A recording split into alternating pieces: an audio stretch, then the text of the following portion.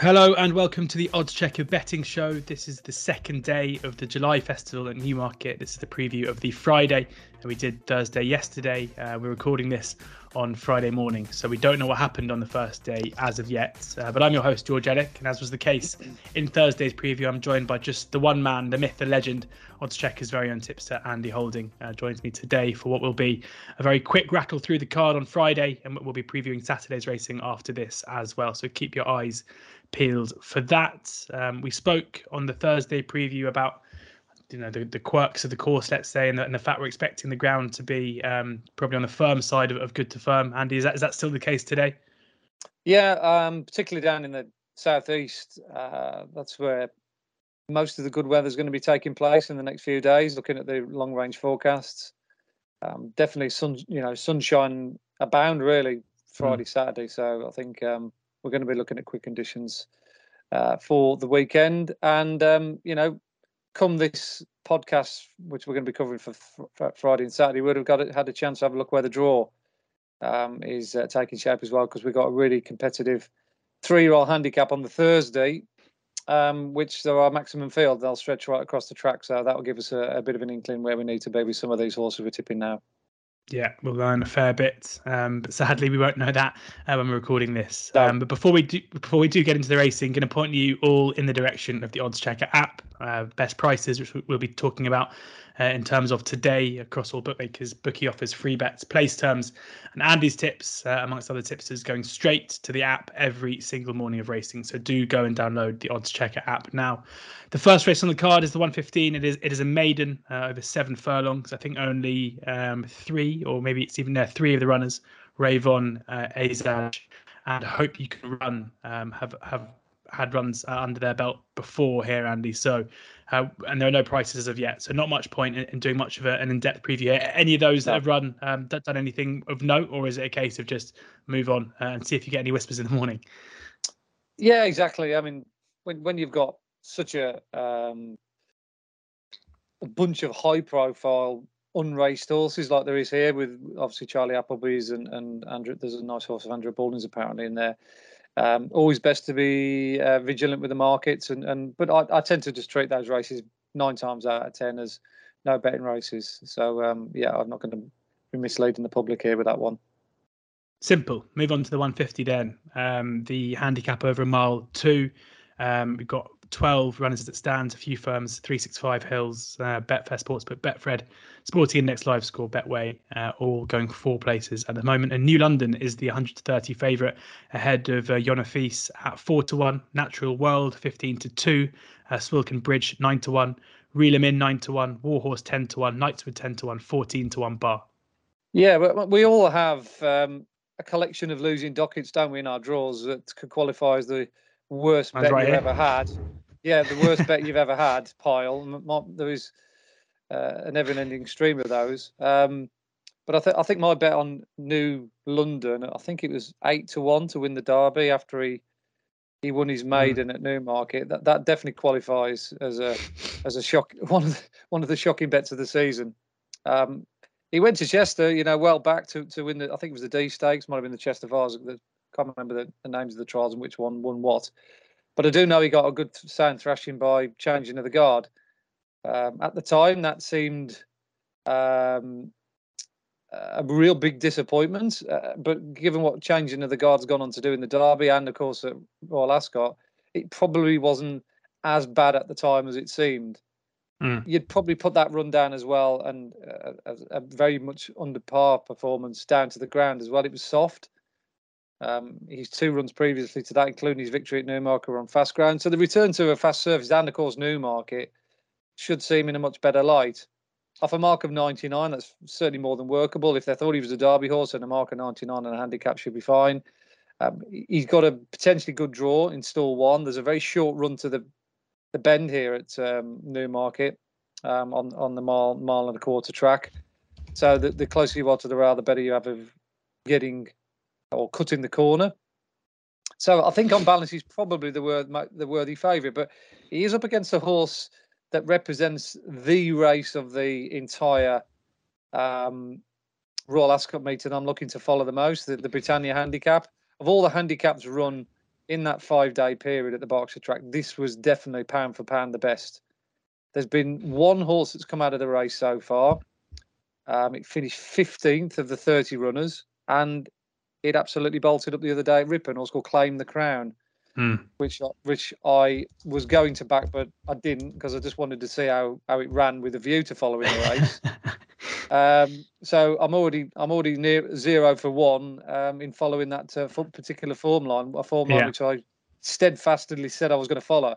But he's the first foot soldier out of the race. Now, Yonafis was another horse that caught the eye in that race. There was a whole host of them. I must have watched that race probably at least a dozen, if not more times. I watched one horse individually each time I wanted to look at it rather than look at the whole race, and your eyes are everywhere. I think what you had to do is go back and watch that one, watch this one, watch that. So I've watched them all individually from start to finish to see where they were at halfway, how much ground they had to make up on the winners. Did they come from behind? Did they make trouble in running? Blah, blah, blah. I've made loads of notes. And Yonafis was one of those ones that got a very favourable mention on my sort of, form sheet. He's drawn stall 12, which is a little bit of a niggle because he's drawn right out on the outside. So Tom Marquand's got to get him across and into the pack or drop him in and trust to look a little bit.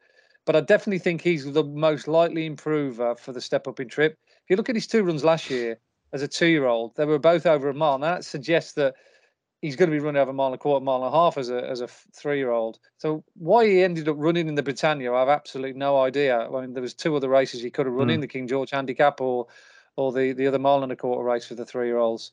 So it was a bit of a head scratcher. And he ran very much according to his pedigrees by Golden Horn. He was never ever going to win over a mile. So I actually upgraded his run. That was his first run on turf as well. So he's likely to improve for that outing, both mentally, physically, just every which way strip it down. So at the prices, I'd probably just prefer to go with Yonafis. I think it's between the 2. They're certainly the 2 most likely candidates here, and the market has got it right. But I've got to stick to that Britannia form, George. There's another one like running on the Saturday as well, which I think is an even better bet than Yonafis, but we'll get on to him sooner rather than later. But he'll do for now. When you've got New London drawn in 1 and Yonafis drawn in 4, sorry, Yonafis drawn in 12, I should say. So drawn opposite sides. Are you waiting to see what happens in the early races today? Maybe pulling the trigger on the back of that. Well, this one's a different one because the mile races, the 5, 6, 7, and mile races on the straight track on the July course. Yeah. Obviously, they'll split to 2 groups, go down the middle, come near side, far side, whichever. But with this race here, because you've got a furlong or furlong and a half run to the bend. Yeah. Obviously, the nearer you are to the inside, the more chance you've got saving ground and getting in a position and getting tucked in. So it's definitely advantage in the favour of New London on the draw front. There's no doubt about that. I've just got to hope, and punters have got to hope. You've got to hope for the expertise of Tom Marquand here and rely on him from stall 12 to eradicate that draw, overcome it in some way. So let's hope he can. Yeah, Tom, a pretty good man for the job. Always a pretty aggressive rider, so you'd hope he can pop out and get into a decent position. 3rd race on the card then. So as I say, Yonafis 4-1 pretty much across the board. New London is 130. That stand out with Bet365. Onto the Duke of Cambridge Stakes over 6 furlongs, and Mayland Sea is 9-4, Morge 5-2, Lazoo 5-2. So Trappy at the top of the market, with some interesting Ascot form between Morge and Mayland Sea, both finishing runner-up. Lazoo, of course, the famous Frankie winner, flying dismount just the other day after Royal Ascot. Queen Ollie 11-1, Tagline 20-1, Carmella 25-1. Now, I said to you when we did our Ascot review a couple of weeks ago, and you mentioned dramatized victory and just how impressive that was. I said to you, does that mean we've got to put Mayland Sea in the tracker as well, finishing behind? And here we have Mayland Sea level in the betting with Morge in a race that I know you didn't rank as highly, and Lazoo who wasn't there at all. So do you think the market is underestimating the performance that Michael Bell's horse put in here? Absolutely, yeah. I think Mayland Sea's a better value bet than Morge, just based on pure time figures, what they've achieved so far. Morge, even her second at Royal Ascot doesn't come out that well. She's run 2 time figures of 18 and 82 on our numbers, and yet Mayland Sea's run a 90 at Nottingham on debut and a 92 at Ascot. So 10 spots higher than Morge, and yet they're the same prices in the market. And I think Maylan Silly, I'll improve for 6 furlongs as well. That's certainly based on her run style, her pedigree. So I'd prefer her without a shadow of a doubt over Maud. But the fly in the ointment to both of them is going to be this Lizo horse I tipped the other day to win a listed race off the back of a smooth victory on debut at Bath when she was really good on the clock. But she improved on that markedly in the hands of Frankie when in here a couple of weekends back. Love the way she travelled through the race. Love the way she got over the ground and quickened. She's got a real fast daisy cut in action. And her time figure of 93 actually puts her on top of the pile. Just slightly ahead of Maylan with the 92. There's not a lot between them. But the big advantage that Lizu's got, and you don't need any prizes for me to surely tell you what it is. Yeah. It's the course and distance form. Yeah. She's run on the July course, George. You've hit the nail on the head. So when you've got that combination for me of 2 horses to choose from based on numbers, I'll always go with the one that's done it at the track. It's just an absolute cardinal sin if I didn't back up my own beliefs of what I believe in, i.e. course and distance form and a fast time, on the premise that horses, if they've done it once, they'll do it again. And with Frankie kind of like, he's going to be in that zone whereby this is a massive meeting for Frankie, making sure that he's reminding everyone who's boss and who's still around. I think he'll want to prove a point here with this Lizu. But she's a very good filly, very smart. And as much as I'm respectful of that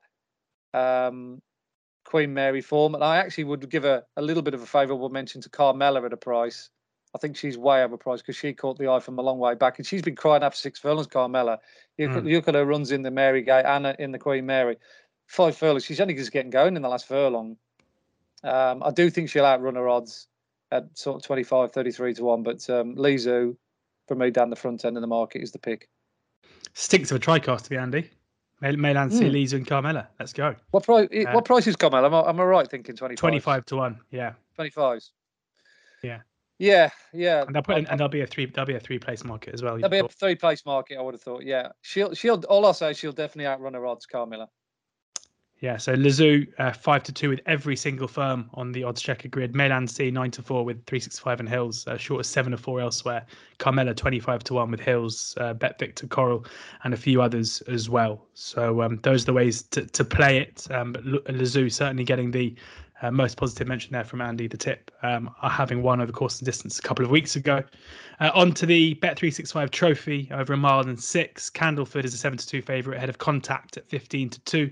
Midnight's Legacy 15 to 2. Trawlerman 9 to 1. Zoffy 10 to 1. Soapy Stevens 12. Spirit Mixer 12. Summer's Night 16s with HMS President and Dubai Welcome 18 to 1. Bar those 16 runners as it stands. A few firms paying 6 places here. Andy, who would be the one you'd take?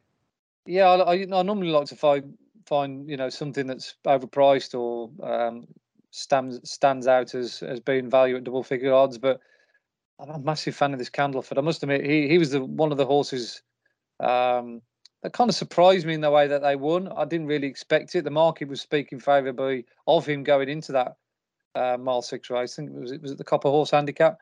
And he was absolutely amazing. Once he got into top gear, sorry, it was the Duke of Edinburgh Handicap, not the Copper Horse Handicap. That was Get Shirty's race. Once he got into top gear, he absolutely left a good feel for dead. Lots of well-fancied horses perceived to be well handicapped, including Trawlerman and the horse that Johnny Murtagh sent over. There was good money for the second as well, Giro from the Kim Bailey stable.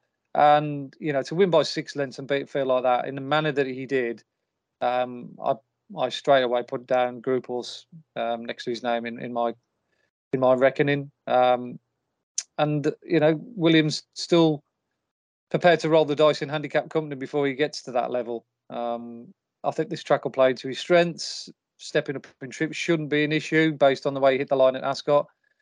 So it's very difficult to get away from him. And the other one I quite like away from him as well is Soapy Stevens. I think he's a fairly reliable character. I think if you backed him each way, you'd be disappointed if you didn't get your money back from the play side. He's often there or thereabouts. He stays particularly well, and I think it'll be a good week for Mark and Charlie Johnson as well. I think they've got their horses just cherry right for the July, making them all predominantly for Goodwood. I think that's the track that's the meeting that they're really going to attack this year on all fronts. So those are the two that really jump out to me. But Candleford, big number when he won at Ascot, and he did it in such a manner that I think he's capable of defying his new mark. Candleford 7-2. That's best price with Hills if you want your 6 places as well, 5th to 6th. Also there with Coral, but they are 1/4 to 4. I've seen 2 firms there, and he cut Candleford as we've been talking, so that 7-2 might not last too long.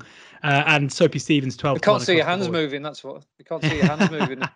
It's not me. I won't tell you as to why, but it's not me. I can promise you that. On then to the 335, the Falmouth. And, as a betting heat, you're going to do well to find us anything here because Inspiral, so impressive at Royal Ascot, putting any doubts to bed with that performance. Frankie does ride, and Inspiral is 2-9 to win this 5-runner affair. Feels like she's scared them off, really. The rest basically playing for place money. Sibylla Spain 12-1, Primo Bacchio 14-1, Prosperous Voyage 16-1, and Sandrine 18-1.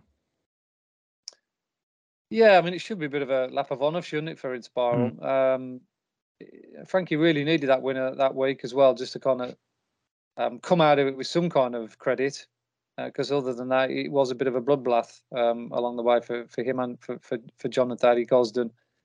She got him out of jail, really, figuratively and actually in actual playing out as it was itself. I mean, she was in a pocket, couldn't get out, and then all of a sudden he switched her, and he was probably thinking to himself, "Oh my God, this horse has got to find a right turn of foot here, or else I'm in trouble." But luckily for him, she did, and she ended up absolutely scampering away from Estella Phillips. I mean, it was a proper race in the Coronation Stakes. They had some really good fillies in there, good representation from the continent, from France, and obviously from UK and Ireland as well. And she absolutely battered them. And because of that, as you're right, she scared a lot off, including Homeless Songs, who would have been the logical danger based on her victory in the Irish Guineas. There's not a lot really we can say. She'll win and win easily. And you're only really looking at the forecast, the horse to chase her home. A lot of people will mess around with that market, and obviously be looking towards maybe the French Raider. But it's not a race really. I've got anything else other to say than I think we'll just see another brilliant performance. Just sit back and enjoy the show, and that's all you 2-9. Yeah, there might be ways. I guess you can. Given her turn winning of pace, distance, I guess something like that. A winning distance, yeah. Yeah, we don't have any of that at the moment, but it might be worth looking out for on the day. Inspiral there, the clear. Well, we think that certainly the likely winner and possibly the clear margin winner as well. 2 more races on the card to preview. We've got the Arianeo handicap now over 7 furlongs, 1 firm only out with prices. That's William Hill. So this is their prices. Nizaka 11-4, Atassa 5-1, Lord Rapscallion 11-2, La Maquina 13-2, Little Prayer 7s, Dashing Dick 7s, 11-1 bar. Andy, 10 runners here. Any catch your fancy at those early prices? Yeah, I was really impressed with Nizaka when she won here last time out. Like the way she went through the race, she quickened up really smartly. I thought she won with quite a bit in hand. Obviously represents a stable that had a fantastic Royal Ascot, 2 wins in a second, and an agonising second in the Royal Hunt Cup. That would have been an astonishing 3 for 3. Had not the well gambled on Dark Shift sport the party. And it'd be lovely for Jan Chapelheim to have a winner at her local track on a high-profile meeting such as this. But as you can see as well, she's only one of 2 course and distance winners in the field as well, which, as I've talked about in the previous preview, is worth its weight in gold. It was a good time for her as well. It's not top-rated. We've got Lord Rapscallion top-rated, but I think he's probably, under pressure from the handicapper. I think he's very much set in stone off his current rating. Well, I do think there's Nizaka off a mark of 8 is capable of a good bit better. So yes, she's a rather unoriginal choice, but hopefully we're on a winner there with that one. Interesting stuff. And on to the last as well, the Moet and Chandon handicap over 5 furlongs. Ancient Times 11-2, T Spirit 6-1, Novello 6-1, Celsius 15-2, Hanso Berger 17-2 with Dusky Lord, Lehu 9-1 with Glory Fighter 10-1 bar. Yes, I've always been a reasonably big fan of Celsius. He's a horse that often catches the eye in these kind of 5 furlong handicaps. Even if he doesn't win, there's always tendency to be an excuse, a hard luck story. He's a horse that does find a little bit of trouble every now and again. But when he's on song and when he gets a clear run at things, as he did last time at Ascot, he's a pretty devastating character at this kind of level. He's run really well here over this track before. I think he chased Han Solo Burger in a race here last year. It might have been this race last year, actually. I think it might have been a small field. I think it was only 5 runners. So he's got a bit of previous at the track, but he does like a bigger field where he can get smuggled in and ridden with a bit of patience, with a bit of cover. So Jack Mitchell will be under orders to bed him in and try and switch him off and settle him. But once he meets that rising ground at the 2 furlong pole, he really will be kicking in the turbo. Whether Stall 6 ends up being the best place to be, I don't really know. We'll be sort of towards the back end of day 2 by the time this one's run, so we should have a good idea. So yeah, he's the pick. What price is he? I don't. 15 to 2. Yeah, and I'm sure you'll shop around for sort of 4 places. That's only one firm. That's Hills, who the only firm around. So. And they're 4 places. There's got to be a firm that will go 5 places. So yeah, I think you'll be fairly safe with him if you backed in 4 or 5 places from an each way perspective. You'll get something back off that. Yeah, 15 to 2 Celsius, the one for Andy. Ancient Times is the favourite at 11 to 2. I spent the day at Harry Eustace's yard last week. We did a day in the life of Harry Eustace. He would, as you'll tell if you watch the video, absolutely love a winner at the July meeting. He's lived there, born and bred there in Newmarket. So do go to the Odds Checker YouTube channel and check out our video with Harry. I need to check that out. Yeah, because I presume he said 1 or 2 complimentary words about chasing Aphrodite. Did he not? Yeah, off camera maybe rather than on camera, because it was mainly but he spoke about chasing Aphrodite, who I think is going to run under penalty fairly soon, and he was very much saying not to judge chasing Aphrodite off the back of a penalty, but I think an exciting prospect long term, no doubt about that. Yeah, looking forward to him. It's a good cue to watch that video. I think I'll go straight ahead and do that after we've done this. Go and watch. He's a great man, and he's very welcoming to us, and unbelievable start to his training career as well. His strike rate is phenomenal, so he's doing something right. One of the good young trainers in Newmarket, alongside the likes of George Bowie as well, making waves. The new age. So go and check that out. You can also sign up to our YouTube channel to find all of our preview content. Andy and I are now going to go through Saturday's card as well at the July course for the July meeting. So do check that out too. And you can find all of these previews on the Odds Checker podcast channel as well. Thank you very much to Andy. Please do download the Odds Checker app for the best prices, free bets, bookie offers, place terms, and Andy's tips straight to the app every morning of racing. Hopefully a couple of winners in there. As I always say, I'm sure we've got the value. I had a look through the card for Thursday this morning, having recorded with Andy yesterday, and obviously I didn't back any of them, and all the horses that Andy put up are Barberton price. So do get on as soon as possible. And as is always the case, please ensure that you're gambling responsibly.